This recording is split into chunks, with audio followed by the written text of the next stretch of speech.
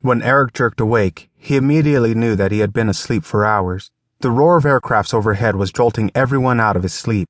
"Incoming!" someone yelled. A mad rush for the hold blocked the exits off the deck as enemy bombers circled, eyeing their targets. Eric hurled himself to the deck as a plane swooped over, strafing the ship mercilessly. Sailors rushed to their battle stations, adding to the pandemonium of soldiers trapped on the deck. As Eric jumped back to his feet, heading for the passageway, the faces of his men flashed before his eyes. He tortured himself with questions he had no answers for. Tripping, he crashed to the deck, skidding along it. With the sickening realization of what he had tripped over, he crawled back. The soldier was dead. In the darkness of the early morning, he could not make out the man's face, but he was nearly certain that it had not been one of his own men. As he hurried along, the ear-piercing crack of American guns sliced through the air as sailors fired upon the enemy bombers. There was nothing Eric could do but stay out of the way and protect himself. As much as his army pride hated to admit it, the sailors knew their jobs and had no need of soldiers at this time. The army's time would come all too soon. Reaching the near safety of the hold, Eric pressed through the crowd to his area. It was too soon to tell if his men had been trapped on deck. All he could do was wait and pray, he reminded himself. A spark of hope ignited within him. He had never before entered battle with the knowledge and assurance that he could call upon God himself to help him. Billy had known such peace. As Eric climbed to his bunk, he began wondering why then Billy had been allowed to die. A struggle rose within him as he pondered the paradox of petitioning God and being told no. Or was there a paradox?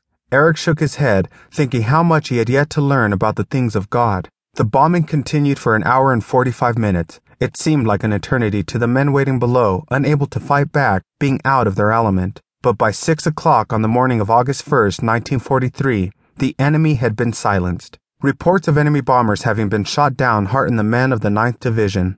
But still, there was much to do and little time for victory celebrations. As Eric found himself once again on deck, Top Sergeant Gerald P. Jetson stepped over to him. "Lieutenant," he began, his tone particularly grim. He paused, allowing Eric to prepare himself for the news. "You have some bodies to identify." Eric made no reply, but walked along with the sergeant. This was not a task he had anticipated, but there was no choice. If any men in his platoon had lost their lives, it was his duty to see to them. The dim light of dawn now made it possible to discern the havoc that had been made on deck, as well as identify fallen men. Eric paused as he stared down at the form of one of the fallen men.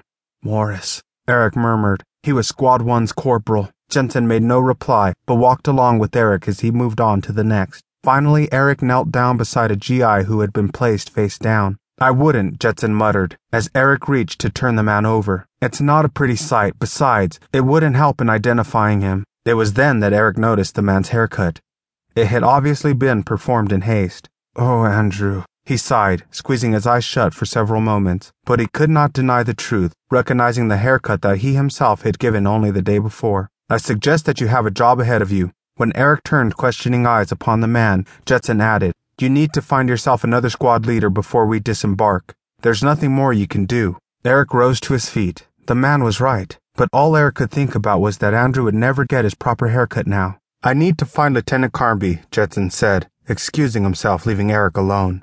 Easing himself from the dead bodies, Eric began looking for his men. The crowd was thicker than usual, making it difficult to see anyone in particular. "Jarvis," he called out, catching sight of the man. As he approached, he noticed Edward and Ephraim standing beside him. He waited until he was only an arm's length away before he attempted to speak again. "This is going to hit you harder than anyone," he said as gently as he could manage, eyeing Jarvis. The man said nothing, but his eyes narrowed as if he were bracing himself for Eric's words. "Andrew didn't make it. I'm sorry." Jarvis stared hard at Eric, stunned. Reaching up and rubbing his forehead, Jarvis closed his eyes and drew in a deep breath. Jarvis had been part of a trio back in basic training. He and Irving and Andrew, an unlikely trio, had managed to nurture a deep friendship, and now Jarvis alone remained.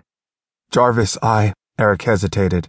When the man opened his eyes, staring back at Eric with pain-filled eyes, Eric murmured, "I understand." Jarvis nodded, attempting to push the corners of his mouth upward in acknowledgement, but his attempted smile failed miserably. "I know," he sighed. "Thank you, Eric." Eric wondered what Billy would have said, but he had no idea. Billy had been a Christian for years, but it was so new to Eric. His couple of months of the Christian life had not yet produced much wisdom. "You're not alone." Eric's word brought a crease to Jarvis's forehead.